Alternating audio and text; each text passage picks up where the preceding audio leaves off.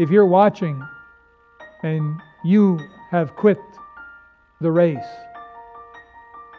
would you go to the Lord today and re-enlist? Would you tell the Lord you want back in? You want to get back in the race? Hebrews chapter 12, verses 1 and 2. And I'd like to ask you to read with me now, please. Let's read together. Wherefore, seeing we also are compassed about with so great a cloud of witnesses, let us lay aside every weight and the sin which doth so easily beset us, and let us run with patience the race that is set before us, looking unto Jesus, the author and finisher of our faith, who for the joy that was set before him endured the cross, despising the shame, and is set down at the right hand of the throne of God. I wish Brother Howard were here to read the Scripture. We're so used to hearing his voice in reading of Scripture, and he does such a good job. But maybe next week, maybe next Sunday, we'll be back together. Amen? Well, did you know that next month is scheduled the Winter Olympic Games in Beijing? Did you know that? The Olympics always generate a lot of interest. They do. And of course, they generate a lot of money too. Historians tell us that the Olympic Games began in Greece some 3,000 or give or more, whatever, years ago. So, a long time ago. But also, history tells us that in approximately 300 AD, give or take, that one of the emperors of Rome banned all of the Olympic Games. And they remained banned for 1,500 years. Then in 1896, the Olympics as we know them started up again. And they didn't have such an easy time of it. There was a lot of interest, but not like today. They had a lot of hurdles to overcome. And they did it anyhow. They went on to become, the Olympics are the world's preeminent sporting events. Absolutely today. I got wondering, I wonder how many men and women have competed in the Olympic Games over the years. And I don't have any figures. I don't know how to find it out, but I'm just sort of using dead reckoning. I would guess that maybe 100,000 men and women have competed in the Olympic Games. But is there any way in which we can know who the best Olympic champion was? Is there any way? Well, I think there is if you count the number of medals they won. Because these Olympic champions often will win more than just one medal. They'll be in there for a number of Olympic Games, and they'll win different medals. And so I think I might know who the greatest Olympic champion that there ever was.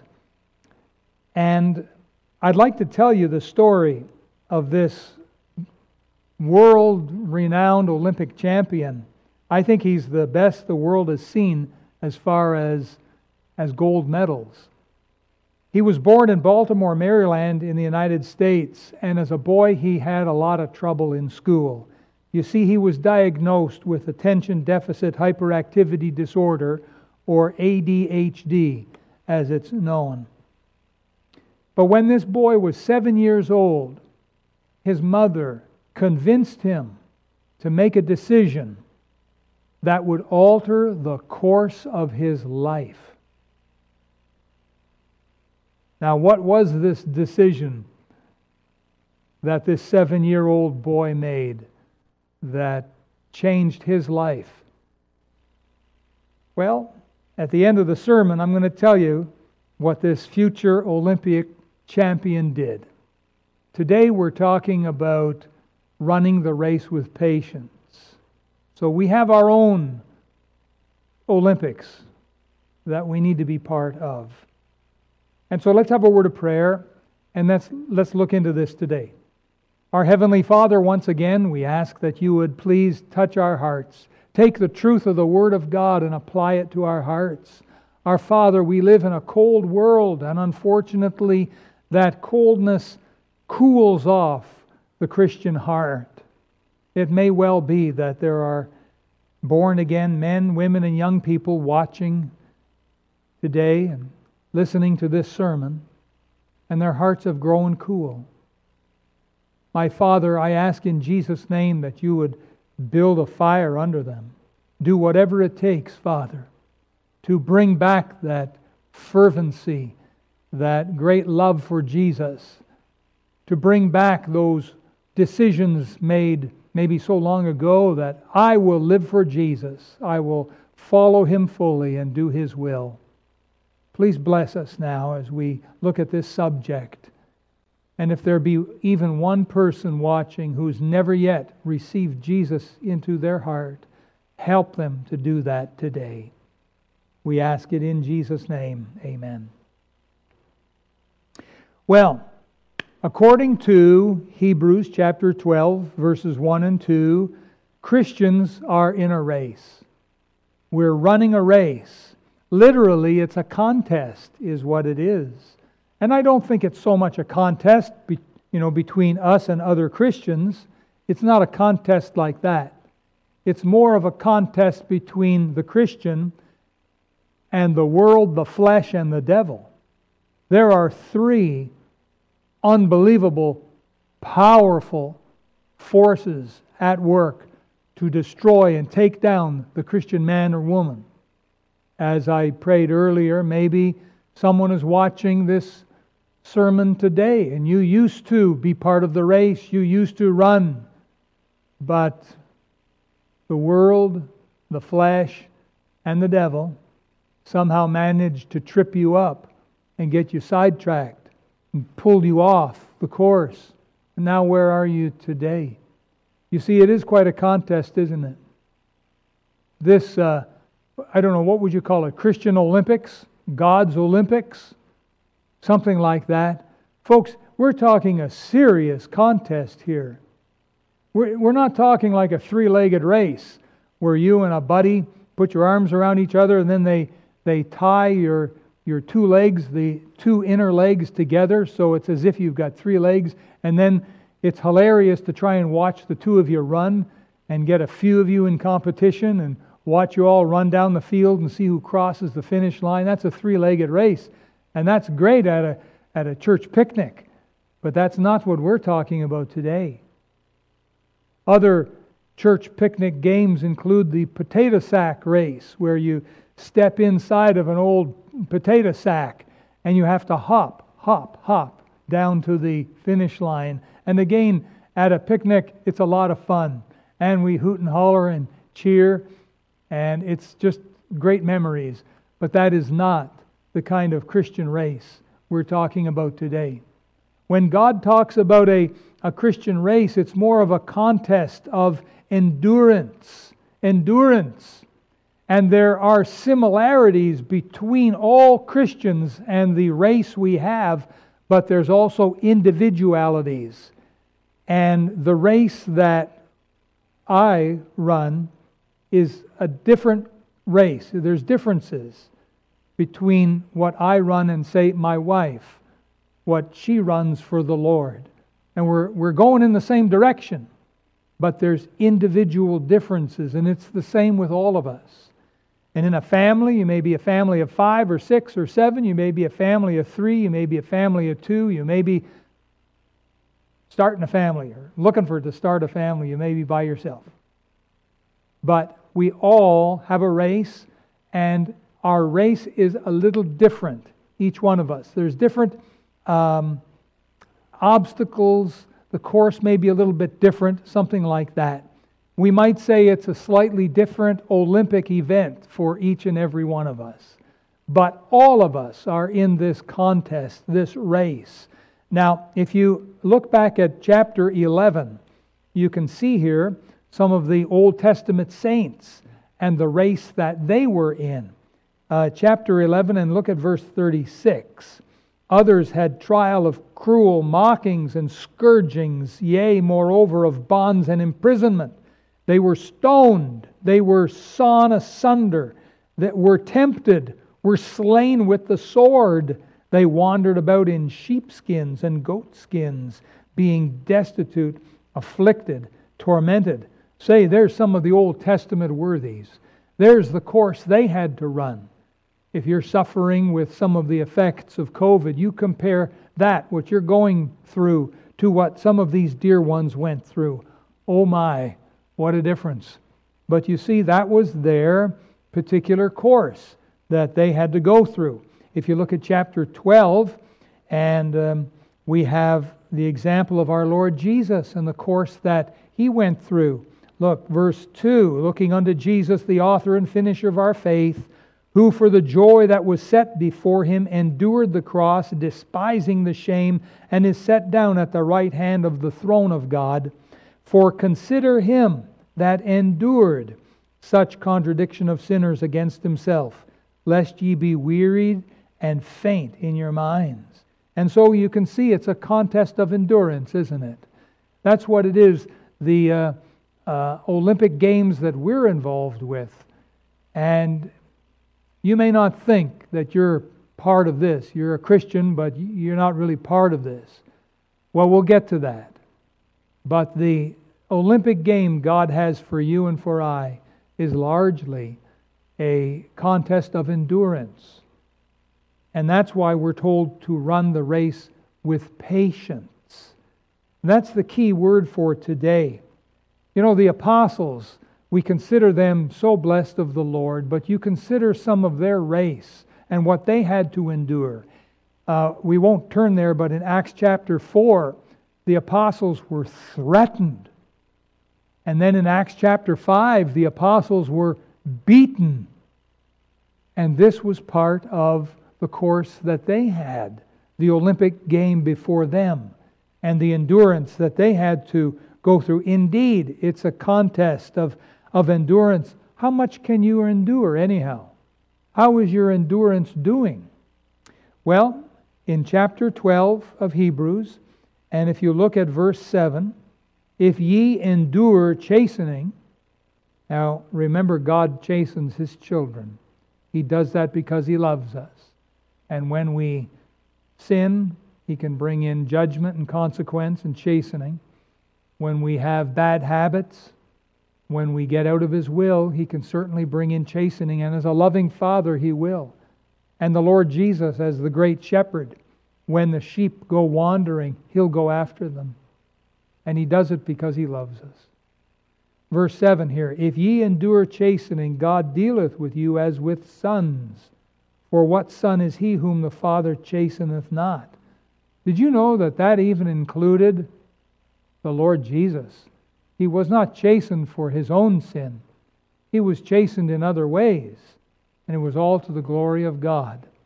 But what an amazing Savior we have, this Lord Jesus.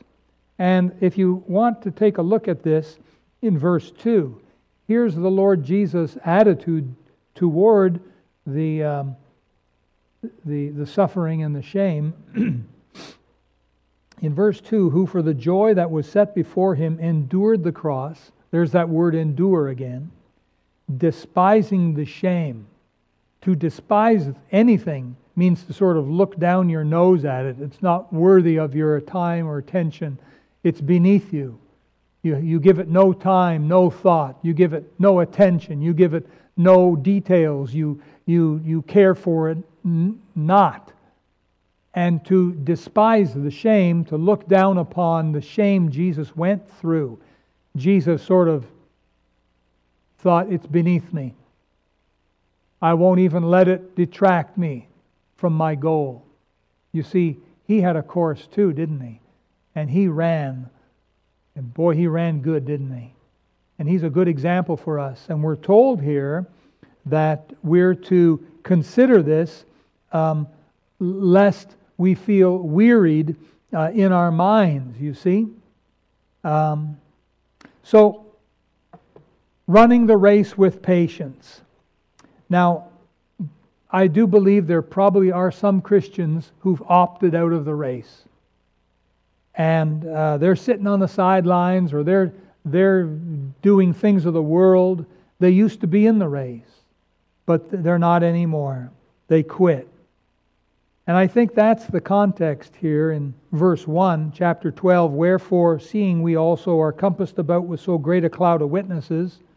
That's not only the Old Testament worthies in chapter 11, but that's the New Testament and the contemporaries.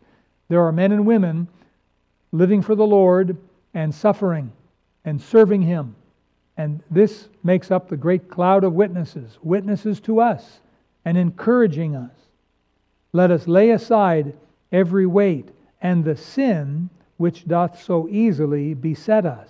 I think that's the sin of giving up, the sin of quitting. You know, a young man or woman in school may be discouraged and having a rough time. Projects are piling up. Maybe they're in college. The debts are piling up. They're tempted to quit. What am I putting up with all this for? I am out of here. And they quit. The temptation to quit. Human nature doesn't need any lessons in how to quit. And many years ago, I actually heard about this. There was a college in the States that offered a course, How to Quit. You don't need to teach fallen human nature how to quit. This April, it'll be 47 years that the Lord saved me. And I'm about 41 years now in full-time ministry for the Lord. And I haven't seen it all, and I have not heard it all, but I've seen a lot, and I've heard a lot, and I've counseled with so many, many people over the years. And I can tell you from my first-hand experience that people are ready to quit. So many. It hurts me. In fact, it stabs me in the heart when I hear of a man who has taken training and gone off to serve the Lord, and he's quit. He's out of the ministry. Boy, that hurts. I think it hurts the Lord. But I sure feel hurt when there's a brother, a comrade in arms out there who threw down his arms and has left the battlefield. It happens, I know. And the Lord deals with His people. But there are Christians, men and women, who give up and they quit. They no longer read their Bible. They no longer pray. They no longer go to church. Oh, they quit that a while ago. They no longer serve the Lord. They're not there on the battlefield. They're out of the game. They're sitting on the sidelines, so to speak. And we had people like this in the New Testament as well. The Apostle Paul spoke of a fellow named Demas in 2 Timothy chapter 4. Demas hath forsaken me. And he quit the ministry and off he went. John Mark quit the ministry too, if you'll remember. He launched out with Paul and Barnabas on the first missionary journey. He didn't get very far. He didn't see that much, but what he saw, he didn't like. So he left them and turned and went back home. And for many years, he was sidelined. Barnabas worked with him and helped him to get back in the game. If you're watching and you have quit the race, would you go to the Lord today and re-enlist? Would you tell the Lord you want back in? You want to get back in the race? Listen, you may be able to make some money out in the world, but that money will do you no good. I was just thinking today about how many Christians that turned down certain opportunities because they knew it would pull them out of church and maybe pull them away from their family even. Listen, the only kind of promotion you want is when it comes from the hand of Jesus. Don't take promotions that come from the hand of the devil. His promotions, yeah, they may come with a bag of money, but they'll pull you away from the Lord, my friend. They'll pull you out of church, they'll pull you out of service for the Lord, and they may pull you away from your family. They'll certainly pull you away from your Bible and from your prayer closet. So there are Christians that are not even in the race. They've quit. Get back in the race. There are some other Christians, believe it or not, that are in the race, but they're trying to cheat. How can you cheat? Well, there's ways of cheating. As sure as there's a devil, there are ways of cheating. I remember back in the 80s, there was an Olympic champion named Ben Johnson. Maybe some of you will remember that name. Ben Johnson was originally from Jamaica, but his family moved to Toronto, and he became a Canadian boy and grew up, and he was a runner. And boy, he was a good runner too. And he got into the Olympics. And wow, they loved Ben Johnson. He was, at one point, the fastest man on two legs. And he won the 1988, I think it was, Olympic gold medal for the 100-yard or 100-meter dash. You know, he was the fastest. It was less than 10 seconds, 9.7, something like that, 9.7275, I don't know. But the fastest man on earth, Ben Johnson. And he won the gold medal temporarily. Because if you remember the story, they tested him for drugs, these muscle-enhancing steroids, and he failed. He failed the test. And he said, "Oh, it's not my fault. The Gatorade, somebody spiked my Gatorade," but they didn't buy that. That was a lie. And so he lost his gold medal, and it was given to the next runner. But Ben Johnson, at one point everyone thought, man, this fastest man alive. The Johnson outboard motors got him to do their commercials. And boy, he was a rich man and a famous guy, and then he was found out to have cheated. And so he was stripped of his gold medal. Well, twice more he got caught cheating. He was banned for a while from the Olympics. He got back in the 90s, I think 93 and 99, I could be wrong, but twice more he ran and was caught with drugs in his system, steroids enhancing him, and so he was disqualified. So a total of 3 times. They say 3 strikes, you're out. I don't know where Ben Johnson is today. I've lost track of the man. I sure hope that he at some point received Christ as his Savior. That's all I hope. But you see, there are people who cheat, and I'll show you that in the Scriptures. Keep your finger there in Hebrews. Turn to the left and go to Timothy, 2 Timothy. 2 Timothy chapter number 2. 2 Timothy chapter 2.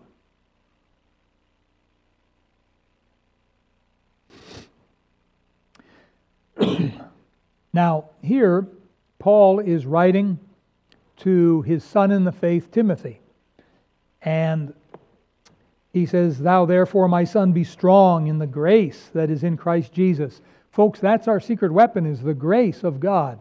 And we need to expose ourselves to the grace of God every day and ask God for His grace in our lives every day. "And the things that thou hast heard of me among many witnesses, the same commit thou to faithful men who shall be able to teach others also." We use that verse in our Bible college. "Thou therefore endure," there's the word endure again, "endure hardness as a good soldier of Jesus Christ. No man that warreth entangleth himself with the affairs of this life, that he may please him who hath chosen him to be a soldier." Now verse 5, look. "And if a man also strive for masteries," that's a reference to athletic games. Yet is he not crowned, except he strive lawfully. Lawfully. You see, there's a right way and a wrong way to go about living your life for Jesus. Sadly, there are too many people today going about it the wrong way. I guess I could preach a whole sermon on that. But the point is, it's like cheating on a test. The Lord sees if you're playing according to His ground rules. You can't run the race and win unless you run lawfully. A story comes to mind of a lady who, in the Boston Marathon, the 26-mile run, she was seen there starting, and then all of a sudden she's one of the first to cross the finish line. And they examined cameras, they examined her. She should have been absolutely worn out and sweat everywhere. She wasn't.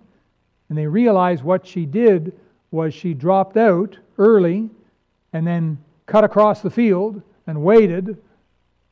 And then at the right time she slipped back in with the crowd and zoom, took off. She cheated. She's not the only one. Others have done the same thing. There's been all kinds of people cheat at games. Maybe you know of some, maybe you yourself. Well, when it comes to serving the Lord and living for Him, you've got a race set before you like an Olympic game, and you've got to do it God's way. You say, well, what is God's way? Well, you need to be saved. You got to be born again. After that, the Lord asks us to be baptized by full immersion to join the local church. You need to be a member of the church. This is just God's will. You need to study your Bible daily. Joshua chapter 1 and verse 8 tells us that. Have your daily prayer time with the Lord. In Hebrews 10:25, you need to be in faithful attendance. You say, Pastor, you closed the church on us. How can we be there?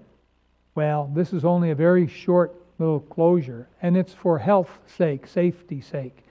If anyone has gotten COVID, it's not been because they came to church.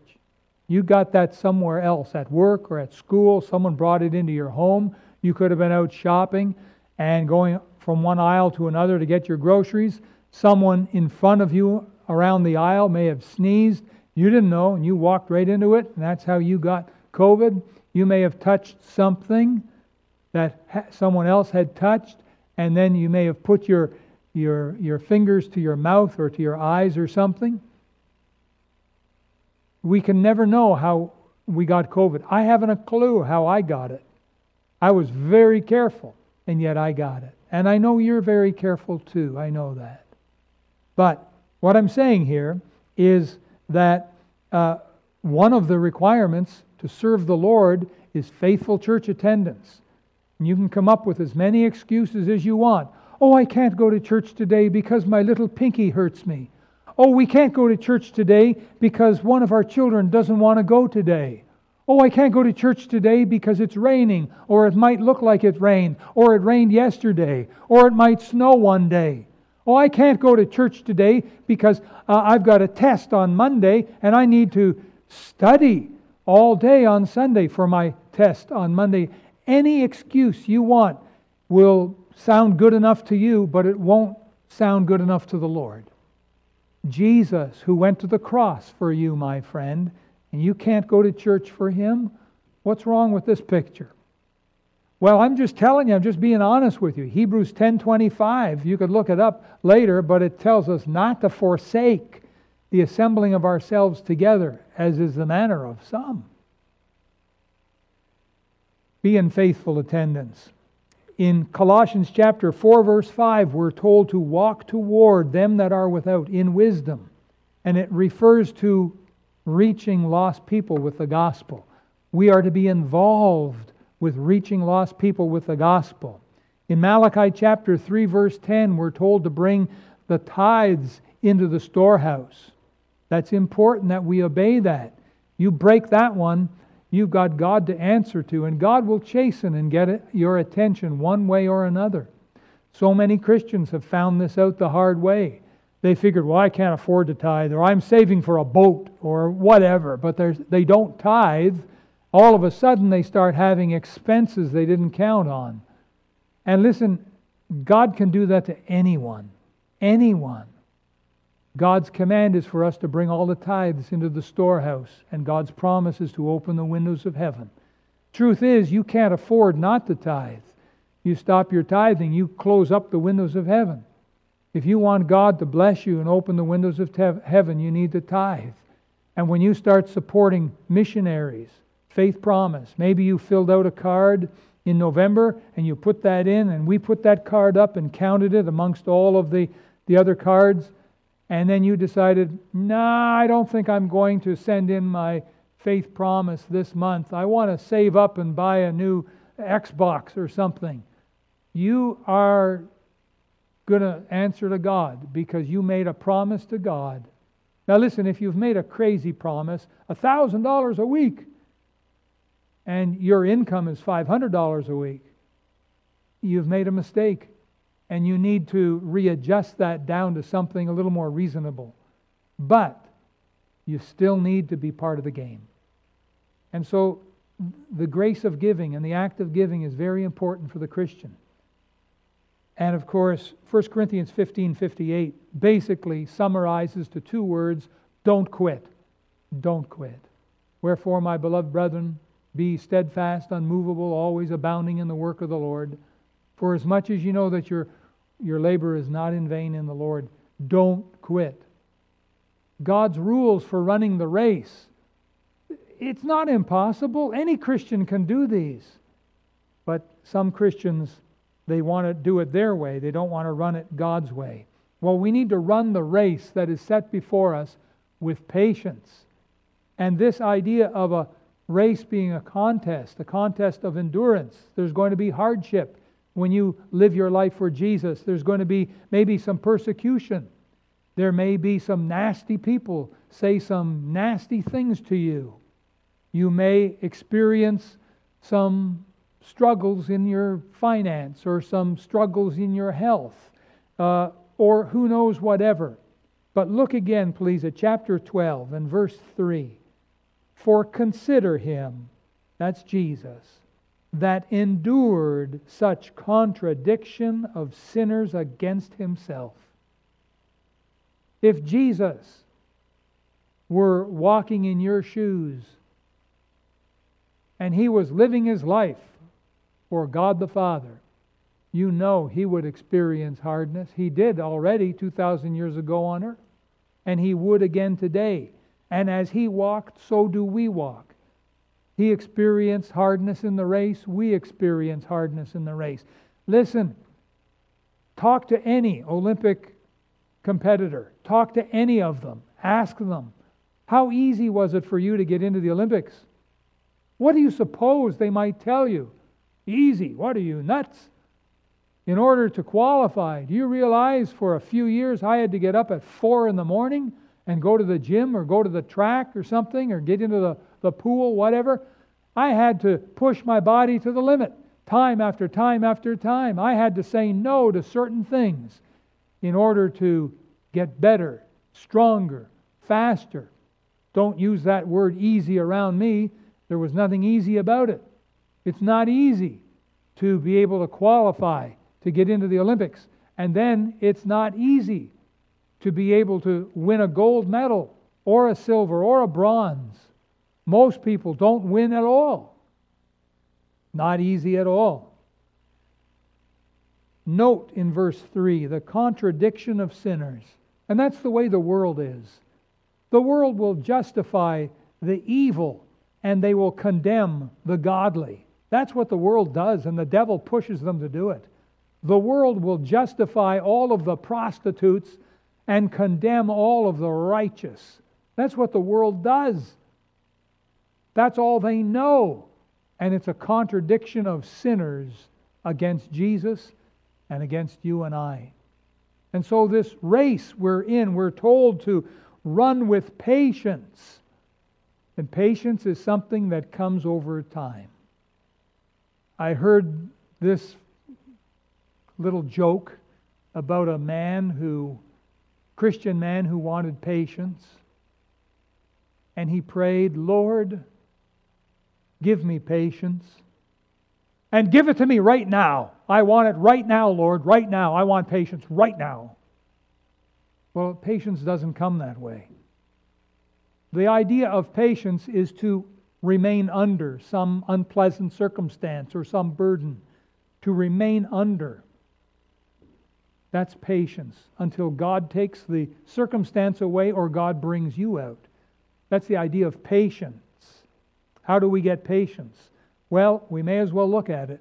Turn a couple pages to the right to James chapter 1. James chapter 1, here it is. Here's how we get patience. Look at verse 3.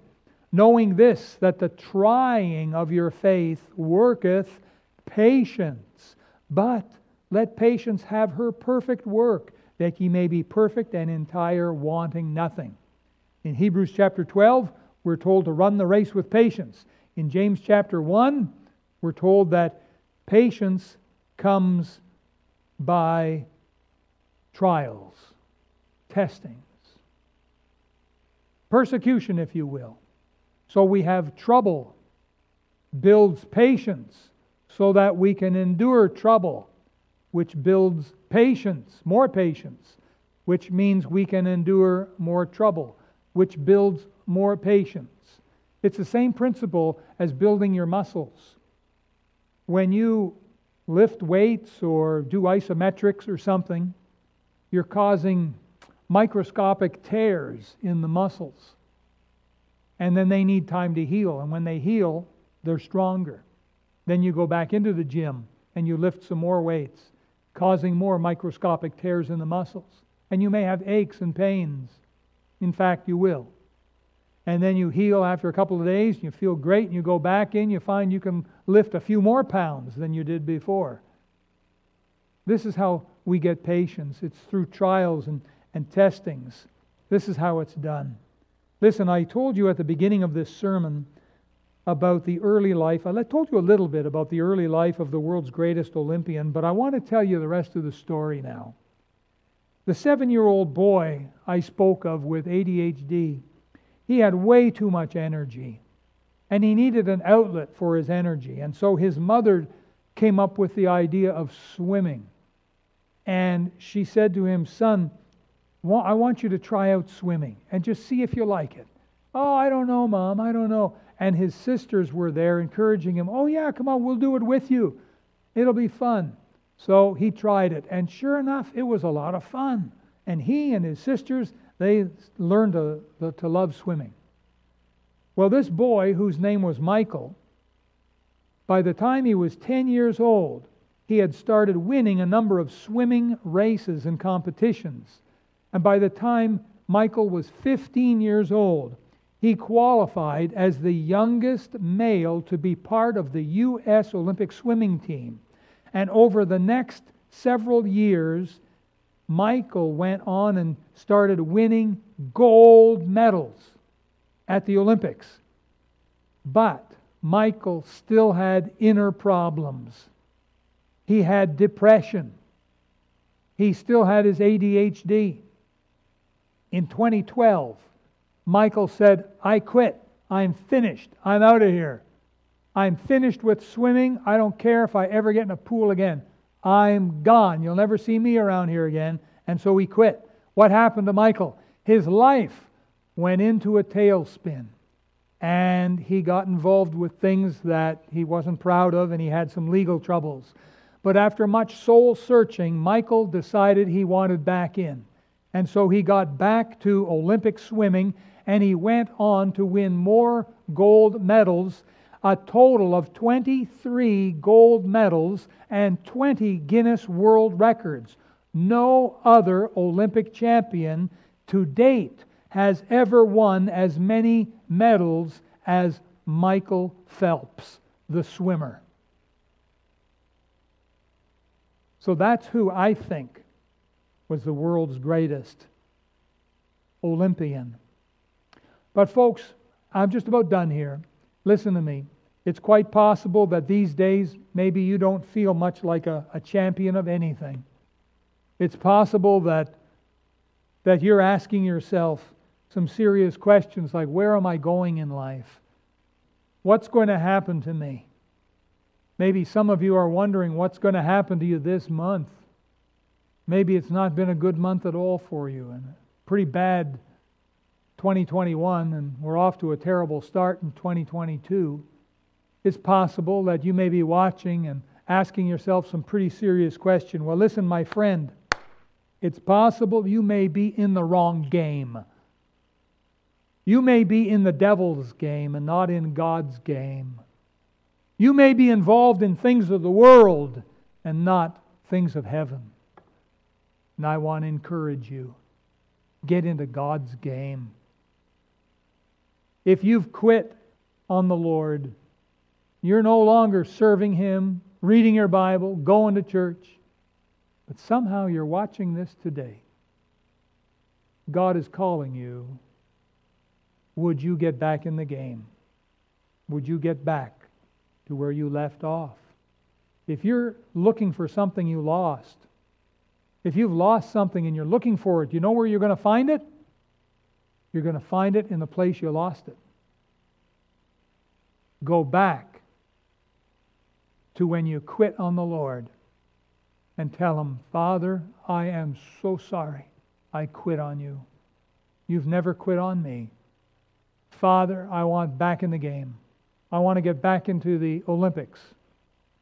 And maybe you've been involved with the devil's Olympics. Well, get out of that stuff and get back to God's Olympics. And tell God that you'll serve Him. Tell God that you'll run the race with patience. That's what you need to do today, if you'll do it. If you look, please, once more at Hebrews chapter 12 and verse 2. Looking unto Jesus, the author and finisher of our faith, who for the joy that was set before Him. And that's what God gives, is He gives joy. Deep joy and peace in the heart for all who will stay in the game. And God really does give crowns. He really does give grace and extra blessings and health and riches. He really does give those things. But let Him give you those things. What He will give you right away is peace, if you'll get back in the game. Some of you may be in the game, but you're tempted to quit. You know, you need patience. Patience. The game's not over yet. He hasn't called us to quit. He's called us to keep on, keeping on for Him. Run the race with patience. We got COVID all around us. Run the race with patience. We've had to temporarily close up in-person attendance at church. Run the race with patience. Praise God you're watching today. We can't serve the Lord like we used to. Hey, we're going to get back on Saturdays to putting the Gospels in mailboxes. Run the race with patience. Tithing, faith promise. Do it God's way. Run the race with patience. Pray with me now. Thank you for watching the message today. We invite you to join us again every Sunday and Wednesday for more inspiring messages from God's Word.